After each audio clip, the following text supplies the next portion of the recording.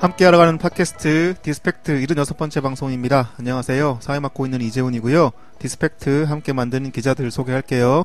안녕하세요. 김원철입니다. 안녕하세요. 박현철입니다. 네. 디스팩트 오늘 방송은 현대차 그룹이 사옥을 지으면서 내는 공공기여금 1조 7천억 원을 둘러싸고 벌어지는 서울시와 강남구청의 갈등 문제에 대해서 이야기를 해볼까 합니다. 그래서 이를 위해서 한겨레 사회 2부 시청팀에서 도시와 공간 문제에 대해서 주로 보도를 하고 있는 음성원 기자 모셨습니다. 음성원 기자 안녕하세요. 안녕하세요. 반갑습니다. 반갑습니다. 오늘은 남자 4명만 앉아있네요. 죄송합니다.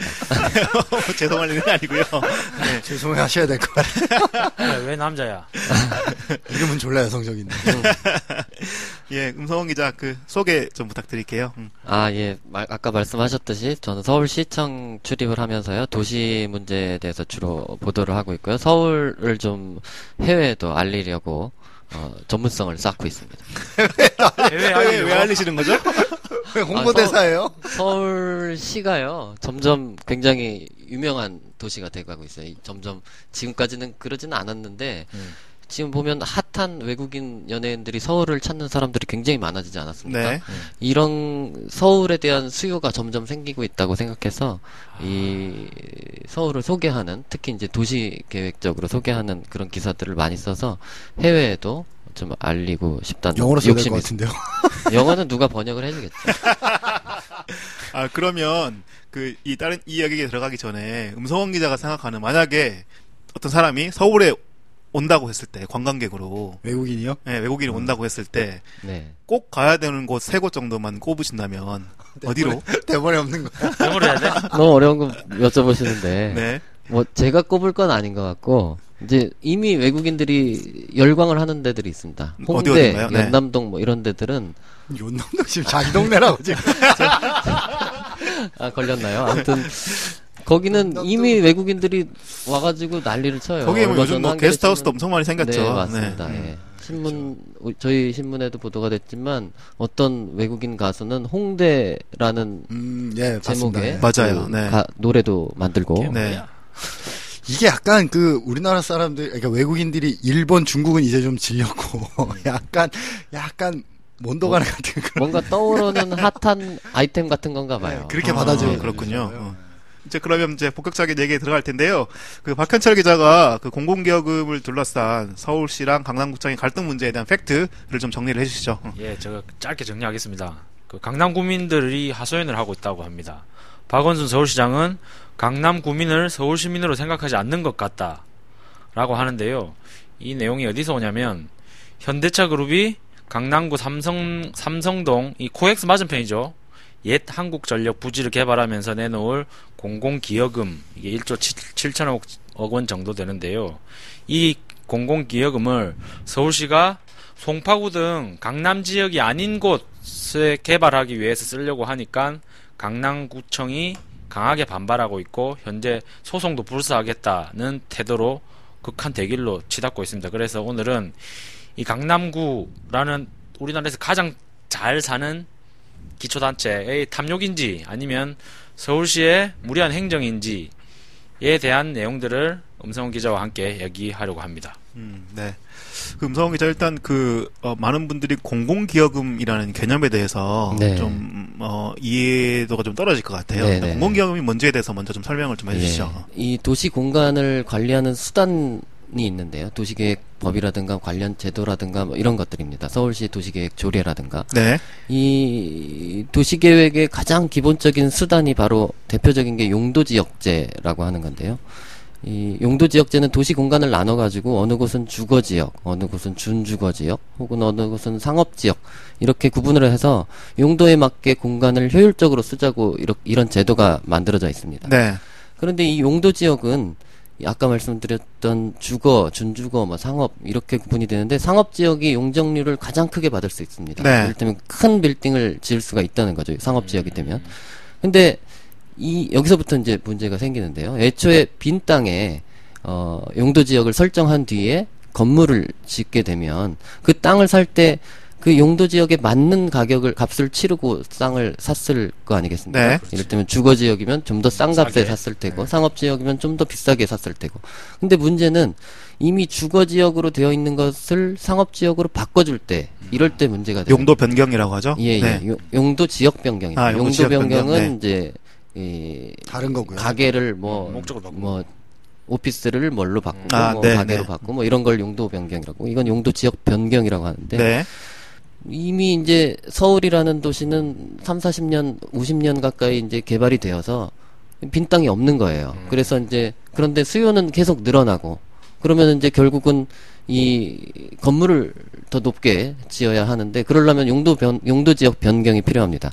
그래서 이 현대차 부지 같은 경우 지금 3종 주거 지역으로 되어 있는데 아, 애초에는 주거 지역이었군요. 네. 그렇습니다. 그것을 상업 지역으로 바꿔줘야지 그 고층 빌딩이 들어갈 수가 있습니다. 네. 왜냐면- 한전이 들어와 있을 때도 주거 지역이었던 거예요? 그렇죠. 제 3종 주거 지역. 이게 용도 지역제가 그렇게 잘 만들어져 있는 게 아니라서 딱 들어맞는 건 아니에요. 네, 네. 주거 지역에 듬성듬성하구나. 대부분 상업 지역이 상업 활동이 벌어지고 있고 뭐 그렇게 음. 딱 떨어지는 용도 이 용도 지역제 이름하고 운영에- 조금 다르네요. 예, 좀 다르게 운영이 되고 있습니다. 네.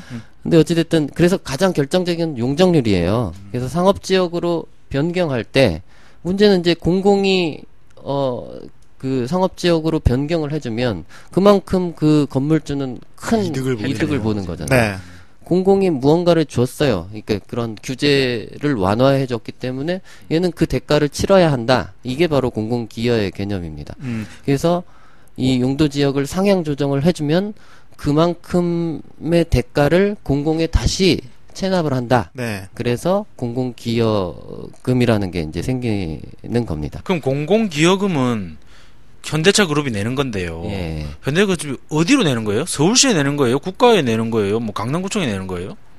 공공기여금은 누구한테 낸다고 볼 수가 없는 거고요. 그냥 오로지 공공의 그 땅의 일부를 제공을 하거나 네. 혹은 그 땅에 무언가를 지어서 건물을 준다거나 뭐 이런 식으로 공공이 할 일을 대신 하는 겁니다. 그 돈을 비슷한 돈을 써서 그러면 그 돈의 사용 주체는 그 여기로 치면은 현대차가 되는 거예요?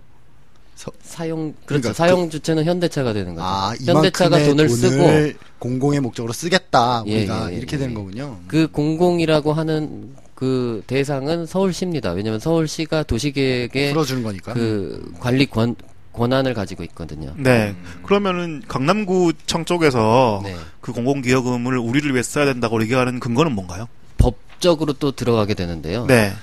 이 법에서는 이렇게 나와 있습니다. 그 공공기여를 할 수 있는 공간적 위치에 대해서 이제 법에서 규정을 하고 있는데 네. 이 지구 단위계 구역 안에서 하거나 혹은 그 자치구 안에서 하거나 이렇게 되어 이 두 가지 경우에 대해서 이 법이 규정을 하고 있어요. 네. 공공기여를 어디다 하는가에 대해서. 그렇다면 지구 단위계 구역이 어디 있느냐? 지금까지는 대부분의 경우가 이제 한 구청 그러니까 한 구 안에 포함된 곳이 지구 단위 구역이 정해지는 경우가 대부분이었어요. 네. 근데 이번의 경우에는 서울시가 좀 더 큰 그림을 그리고 싶어서 강남구와 송파구를 포함하는 네. 그런 곳을 지구 단위계 구역으로 설정을 했거든요. 네. 그렇기 때문에 이제 송파구에도 공공기여가 갈 수가 있는 그 법적 근거가 있는 겁니다. 네. 근데 이제 이 강남구로서는 아니 왜 그 강남구에만 써야지. 강남구에서 개발이 이루어지고 거기 강남구 그 개발 때문에 강남 구민들이 뭐 교통 혼잡이라든가 이런 피해를 받는데 왜 송파구에 그 돈을 쓰느냐 이렇게 반발을 하고 있는 거예요. 방금 얘기한 그 송파구와 같이 엮은 개발 계획이 코엑스 잠실종합운동장 연계 개발인 거죠? 예. 국제교류지구라고도 하고요. 이제 서울시에는 마이스 시설이라고 이제 국제 회의도 하고 뭐 그거와 연계한 뭐 관광도 하고 이런 어떤 전시를 하면서 세일즈를 할 필요성이 있을 때 서울에 공간이 없어가지고 뭐 싱가포르를 간다거나 뭐 이런 경우들이 많대요. 그래서 그럼 서울시에 그런 마이스 시설을 좀 그 관광과 엮어가지고 좀 해외 관광객 그런 마이스 관광 수요들을 좀 끌어들이자.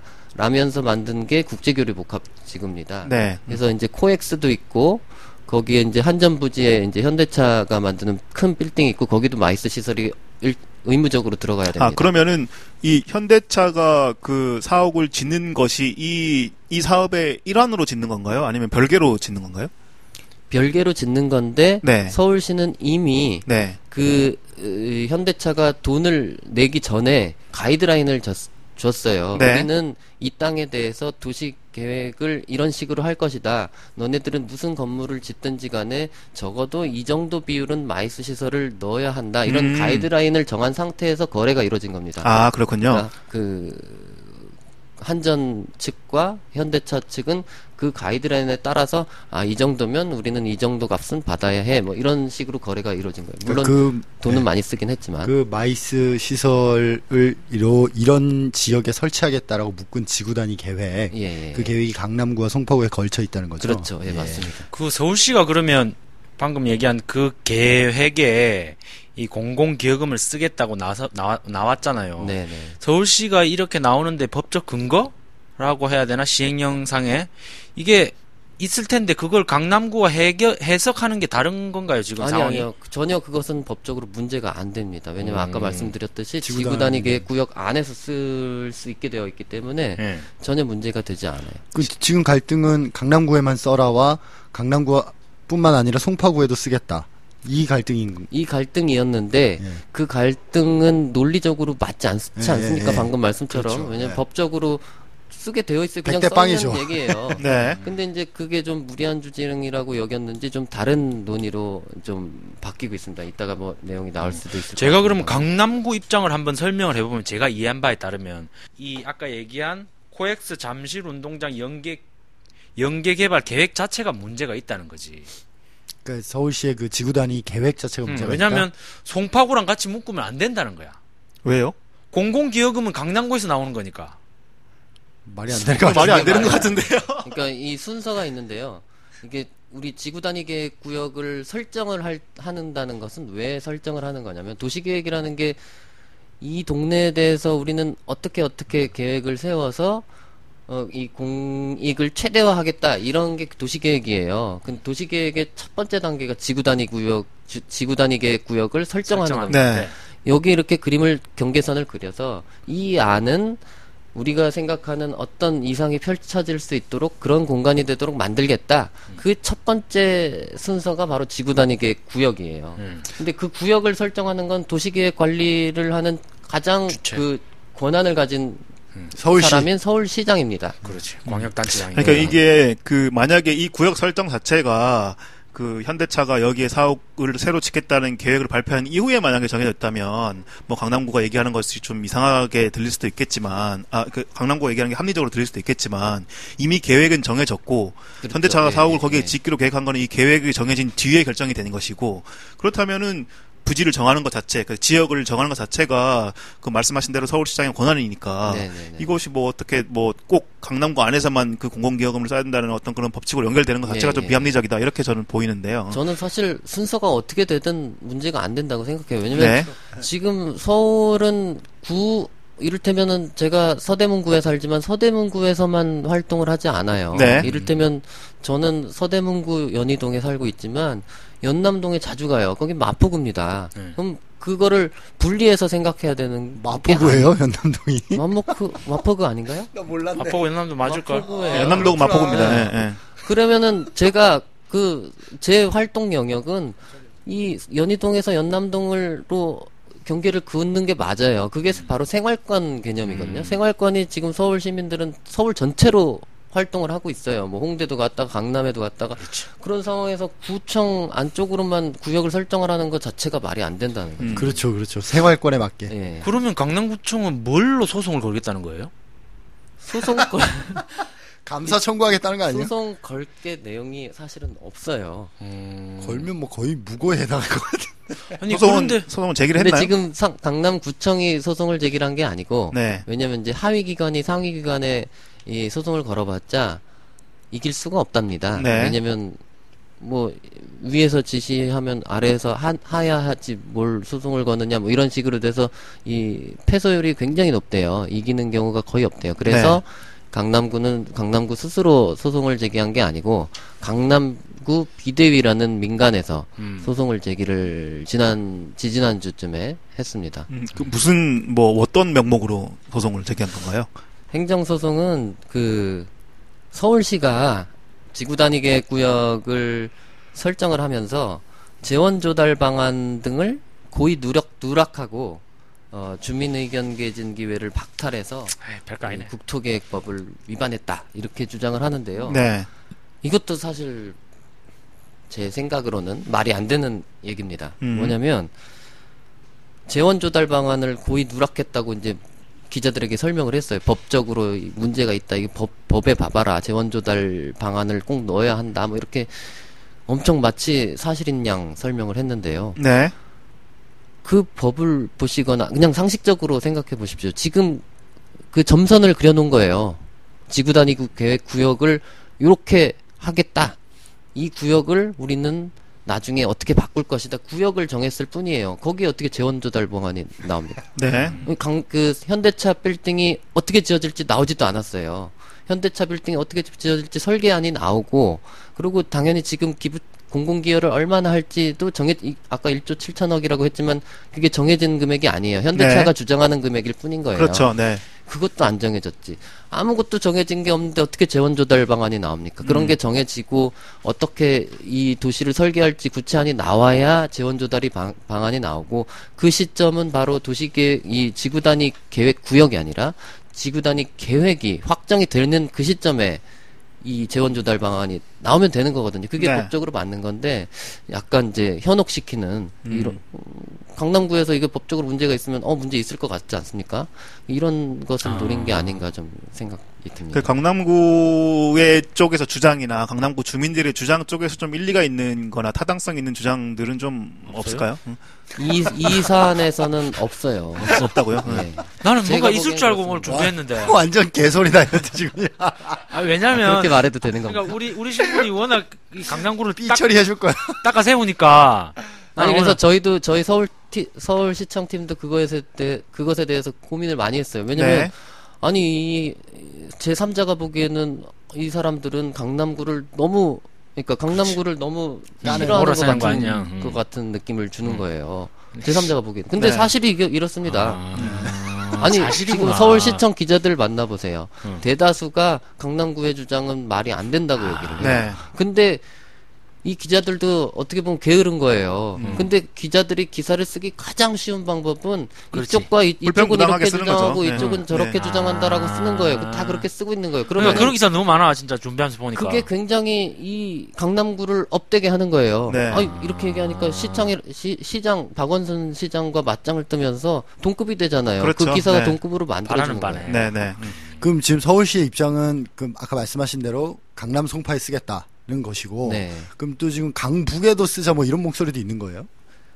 그렇습니다. 지금 왜 전국에 다 쓰자 그냥.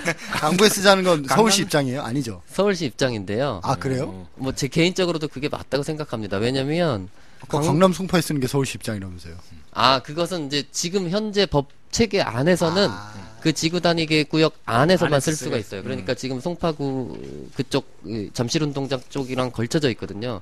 그쪽에 좀 쓰자 이런 거고 서울시에서는 그러니까 제가 여기 한겨레 왜냐면이라는 쪽에 실린 칼럼인데 정원호 성동구청장이 쓴 칼럼이에요. 근데 이제 이분이 주장이 이제 방금 그 엄성훈 기자가 말씀하신 대로 이번 그 공공기여금을 이번 공공기여금뿐만 아니라 앞으로 공공기여금을 서울시에 전반적으로 써야 된다는 건데, 뭐냐면 강남이 기본적으로 이 자립해서 이렇게 성장한 도시가 아니라 정부나 서울시에서 전폭적으로 지원을 해서 커온 계획적으로 도시다. 계획적으로 되잖아. 커온 도시다. 만들면 되잖아. 1970년대부터 남서울 개발 계획 이런 것들이 생기면서 막 폭증했던 것이고, 서울대나 서울교대 각종 명문고등학교들이 다 글로 이전했잖아요. 이런 것들이 다 서울시에서 계획해서 만들어 둔 도시기 네, 때문에 맞습니다. 그 도시들이 큰 것들은 그냥 그들이 잘해서 어떤 큰 것이 아니니까 거기에서 나온 성장의 열매들을 저 서울시가 전반적으로 다 같이 나눠 먹어야 된다. 이런 네, 얘기를 네, 주로 네, 하신 네, 것 같아요. 네. 칼럼들이. 우리가 다 강남 가가지고 술 먹고 이래가지고 강남. 한번 술 드세요? 홍대에서 드세요. 요즘 강북이 떠서 강남에 갈 데 없어요. 그래도 강북 10번 가는데 강남 한 번 가는데 돈 다 들어가잖아. 그건 그렇습니다. 그것도 그렇지만 이제 그것은 이제 과거 역사를 통해서 본 논리고요. 맞습니다. 네네. 지금 현재 시점에서만 봐도 지금 점점 강남과 강북 간 양극화가 심해지지 않습니까? 네. 역대 시장들 모두 이 양극화 문제에 주목을 했어요. 왜냐면 양극화가 되면 될수록 도시의 경쟁력은 떨어지거든요. 융화가 안 되고 이게 성벽이 쌓아지면 그쪽은 굉장히 매력이 없는 동네가 되는 거예요. 완전히 분리된 도시가 돼버리면. 네. 그래서 그것을 심지어 새누리당 출신의 오세훈 시장 때도 그 균형 발전을 위한 어떤 부서가 있었어요. 네. 또 한 가지는 강남구에는 이미 인프라들이 굉장히 많이 있어요. 네. 그렇다면은 거기에 추가로 인프라를 설치할 게 아니라 거기서 나오는 공공기여금이지 않습니까? 공공을 위해서 쓰는 돈입니다. 네. 그러면은 강북에 좀 더 못 사는 표현이 좀 거시기 한데요. 아무튼 강북에 상대적으로 인프라가 부족한 곳에 인프라를 넣어주는데 쓸 수가 있어야 좀 균형이 맞춰지는 거죠. 네. 서울시가 지금 법을 바꾸겠다고 하는 입장인 걸로 아는데요. 예. 그러면 지금 현행법으로는 그 지구 단위 계획 구역 밖에 이 공공기여금을 사용하는 것이 불가능한 건가요? 이렇게 법상으로 보면 애매한 거죠. 애매한 해석의 여지가 있는 부분들이 있어요. 그러니까 지구 단위 계획 구역 안에 이제 기반 시설이 충분할 경우 뭐 바깥으로 사용할 수 있다 뭐 이런 규정이 있긴 한데요. 그게 해석의 여지가 있고 논란을 일으킬 수가 있어서 이 법 개정을 하자고 국토부에 건의를 명확하게 예. 지금 그 강남구청처럼 뭐 논리적으로 비합리적이라 하더라도 막 주장을 하거나 나서고 이러면 또 이렇게 아까 말씀하신 것처럼 이렇게 그 박원순 시장이랑 이렇게 상대하는 것이 되면서 이제 보도가 되고 막 혼란이 일어나고 이러니까 좀 더 명확하게 그런 것 자체를 이렇게 확장적으로 법에다가 좀 만들어 두자 이런 입장을 서울시는 가지고 있는 것 같네요. 네, 맞습니다. 근데 서울시가 주장하는 대로 그런 식으로 법 개정이 되면 이건 서울시에만 해당되는 게 아니라 예를 들면 경기도는 엄청 크잖아요. 네. 서울시는 그나마 이어지지만 경기도 예를 들어 경기도 남북권하고 북부권은 완전 다른 생활권인데 예를 들어 분당에 무슨 대규모 시설이 들어와서 공공기여금이 나왔는데 파주시에 그걸 쓴다. 이러면 이게 일단 사람의 상식하고 맞지 않거든요. 그러니까 그런 식으로 법을 바꾸는 게 만능 해결책인가. 이런 의문도 생길 수 있죠. 세금은 어떻게 생각하시는지 모르겠는데요. 세금은 돈 많은 분들에게 걷어가지고 전체적으로 좀 나눠 쓰는 거잖아요. 근데 공공기여금 자체나 강남구 주장 중에 일견 들을 부분은 거기에 메머드급 단지가 들어옴으로써 발생되는 모든 비용은 강남 구민들이 치러야 되는 거잖아요. 그 말씀을 좀 드리면요. 이 공공기여로 굳이 그것을 해결할 필요는 없는 거예요. 제2롯데월드는 원래 상업지역에다가 그 고층 빌딩을 지은 거거든요. 거기는 각종 교통 문제가 생기지 않습니까? 그 지역 사람들. 그거 어떻게 해결을. 싱크홀도 생겼죠. 거기에는 그 공공기여를 통해서 하는 게 아니라 그 교통유발 부담금이라든가 각종 이제 돈을 내게 되어 있어요. 그러니까 이를테면 삼성 그쪽에 그 현대차가 건물을 빌딩을 짓게 되면 공공기여금은 다른 데 쓰고 그런 각종 교통유발 부담금 뭐 이런 등등의 문제로 그런 비용을 상쇄할 다른 제도가 있다. 부작용을 해소를 하면 돼요. 만약에 강남구 주장대로 그런 교통 문제를 공공기여금으로 쓰면 우리 공공 입장에서는 그만큼의 돈을 덜 받게 되는 거예요. 현대차 입장에서. 현대차 측으로부터. 그렇죠. 네. 굉장히 공공으로서는 손해인 거죠. 그리고 그런 그 대규모 건물이 들어오면 그 지역이 개발되고 훨씬 더 그쪽 지역 이익이 훨씬 더 이미 그 뜨죠. 지역 집값은 많이 올랐어요. 그럼 반대로 예를 들어 강북에 엄청난 이런 개발이 이루어졌을 때 강남에서도 우리 또 나눠 먹자 이렇게 나올 수도 있는 거 아니에요? 충분할 경우. 그럴 수도 있겠죠. 충분하잖아. 근데 강남구에는 이미 기반 시설들이 충분해요. 그렇지. 차고 넘쳐요. 그렇죠. 네. 그래서 지금 자꾸 다른 지역 이를테면은 이 공공기여랑 비슷한 제도인 기부 체납이라는 게 있는데요. 지금까지는 아파트를 지으면 다 기부 체납으로 공원을 만들어서 공공에다 갖다 바쳤어요. 네. 근데 그 공원은 아파트 한쪽 구석에 딱 있어서 아파트 주민들만 이용할 수가 그렇죠. 있는. 네.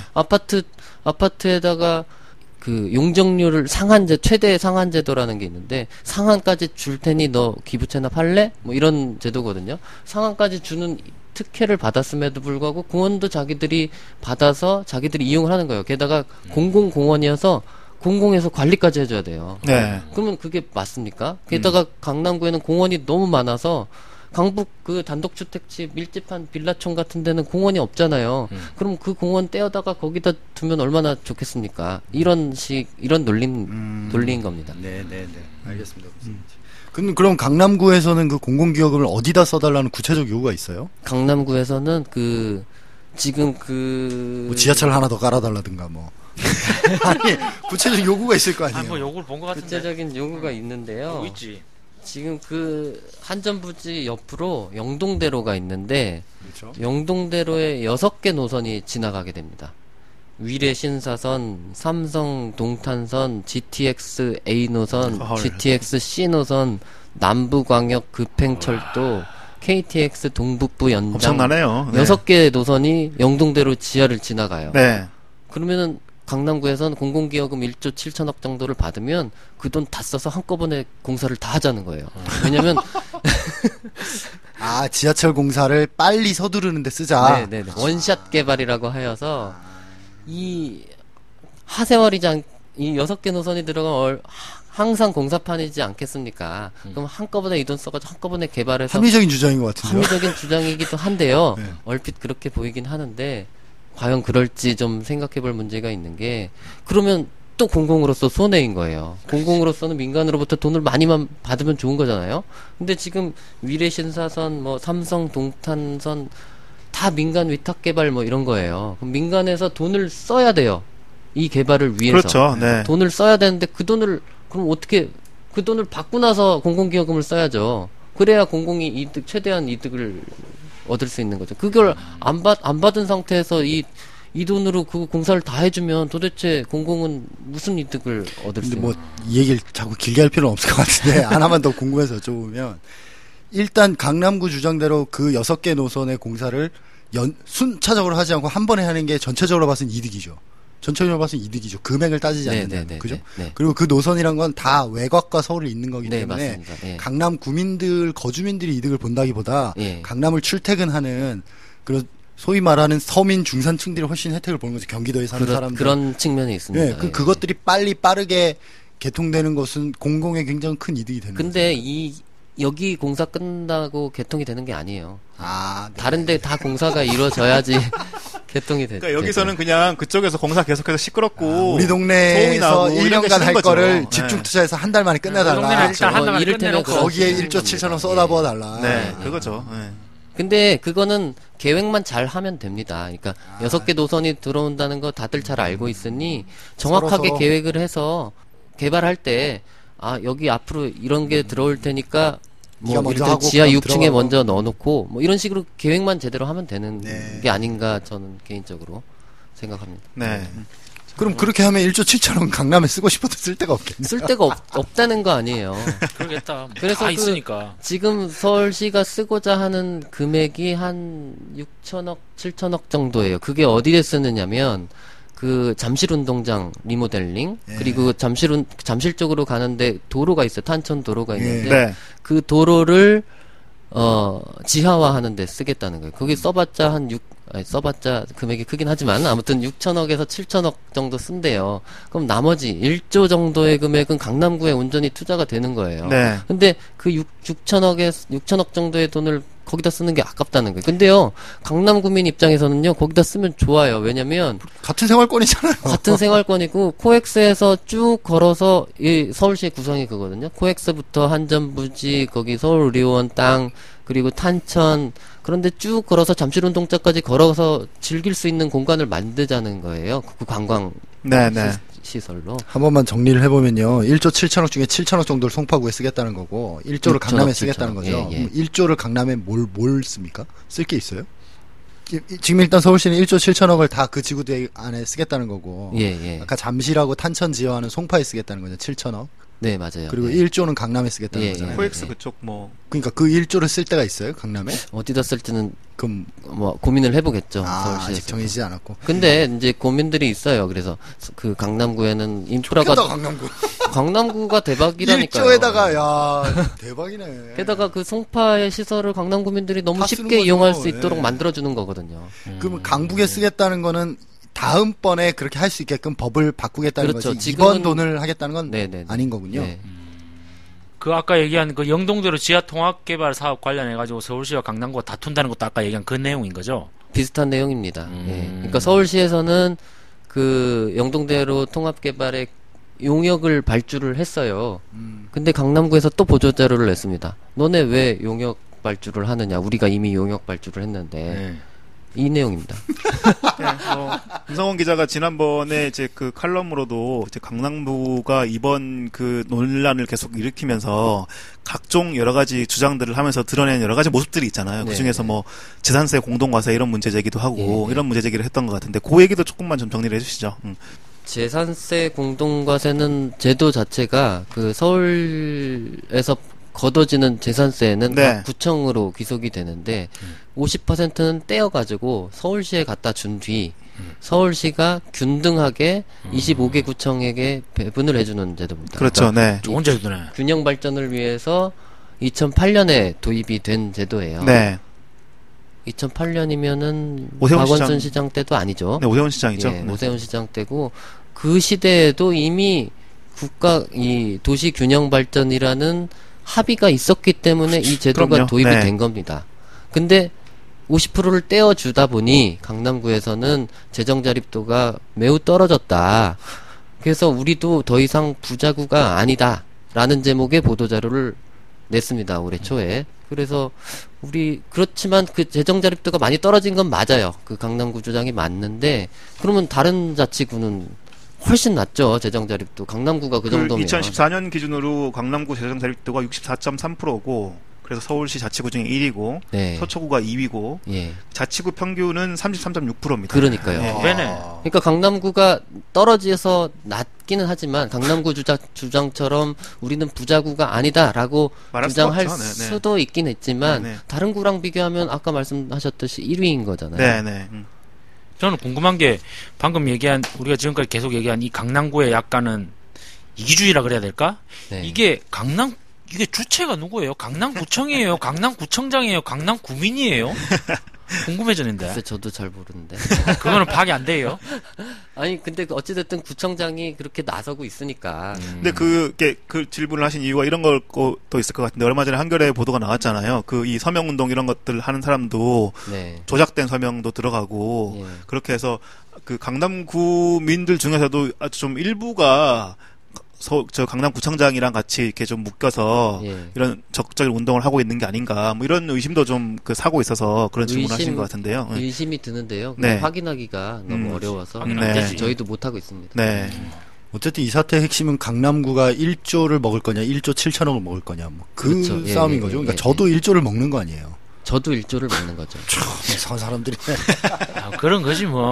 조금이나 더 먹고 근데 싶은 거지. 근데 문제는 기자들이 문제예요, 진짜. 기사들을 다 그렇게 쓰니까 그래. 서울시대 강남구 하나도 못 먹는 줄 알았어요, 저는 강남구가. 또 충돌. 그러면 또 이 저명한 인사들은 또 칼럼을 이렇게 씁니다. 서울시 강남구 더 이상 싸우지 말라. 싸우면 우리 시민만 고생한다. 뭐 이런 칼럼들이 나와요. 그러면 이거를 어떻게 해야 됩니까? 이거는 송파랑 강남을 싸움 붙여야 될 것 같은데요. 아니 7천억을 송파에 쓰겠다는데 송파 가만히 있어. 송파 왜 가만히 있어? 송파구는 같은 새누리당 출신의 구청장이. 그러니까 서울시가 지금 송파를 위해 싸워주고 있는 거 아니에요? 참, 그냥 뗄까? 강남구? 저희가 뭐 이 얘기를 좀 길게 했는데요. 정리하시는 말씀을 하면서 좀 뭐 얘기들을 좀 마치도록 하겠습니다. 어떠셨어요? 출연 소감을 포함해서 한마디 해주시죠. 제가 어제 술을 먹어가지고 좀 정신을 못 차리고 있는데 마시면 안 되는데 죄송합니다. 어찌됐든 저는 이 취재를 하면서 계속 반복하면서 말씀드리는 게 기자의 의무는 그거라고 생각합니다. 한쪽이 만약에 옳다면 그쪽에 대해서 무게를 실어서 보도를 하는 게 기자의 객관성이라고 생각을 하는데 자꾸 우리 동료 기자들을 폄하를 해서 죄송합니다만 일부 기자들은 자꾸 A와 B가 싸우고 있다라고 보도를 하는 거예요. 그럼 진실이 가려지고 있습니다. 아까 말씀 계속 나눴듯이 굉장히 법적으로도 말이 안 되는 주장을 강남구가 하는데 그것을 온전히 다 실어주고 있어요. 우리 미친 사람이 미친 이야기 하면은 보도 안 하잖아요. 근데 무려 강남구청장이 이야기하니까 그래도 거짓말은 안 하겠지 라면서 다 보도를 하고 있는 건데요. 사실은 그걸 다 검증을 해줘야 됩니다. 그렇죠. 네. 그런 것들이 잘 이루어지지 않아서 지금 마치 서울시랑 강남구랑 싸우고 있는 것처럼 보이는데 좀 정확하게 보고 제가 편향됐을 수도 있습니다만 어찌됐든 좀 깊이 보면서 이 싸움 이 현상을 바라봤으면 좋겠습니다. 문성원 기자 모시고 오늘 서울시랑 강남구의 갈등을 좀 얘기를 해봤고요. Shall we begin? 디스팩트 안의 소코너 댓글 AS에 대해서 박현철 기자. 기사와 댓글을 함께 읽어드리는 댓글 AS 박현철입니다. 음성 기자 막 눈을 껌뻑껌뻑해서 이게 뭐지? 라는 쟤 뭐하냐 하고 이지 이런 표정을 하죠. 카메라 찍히고 있습니다. 네.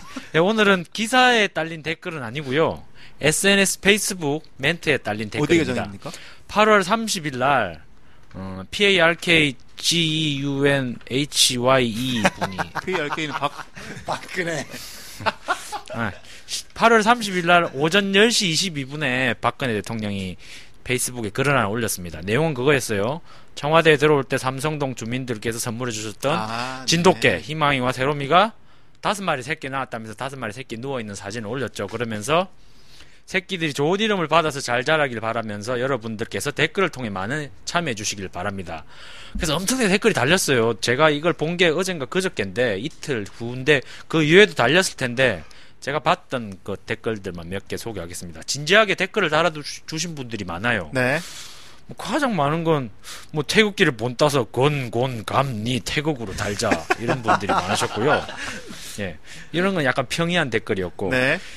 이 답글만 208개가 달린 댓글이 하나 있습니다. 오. 진돗개 1, 진돗개 2, 진돗개 3, 데프콘 2, 워치콘 2. 베스트 댓글입니다. 베스트 댓글 이게 아니죠? 한겨레 페이스북에 달린 거예요? 아니야. 박근혜 페이스북에. 응. 박근혜 페이스. 제가 뭐 기사만 하는 게 아니기 때문에.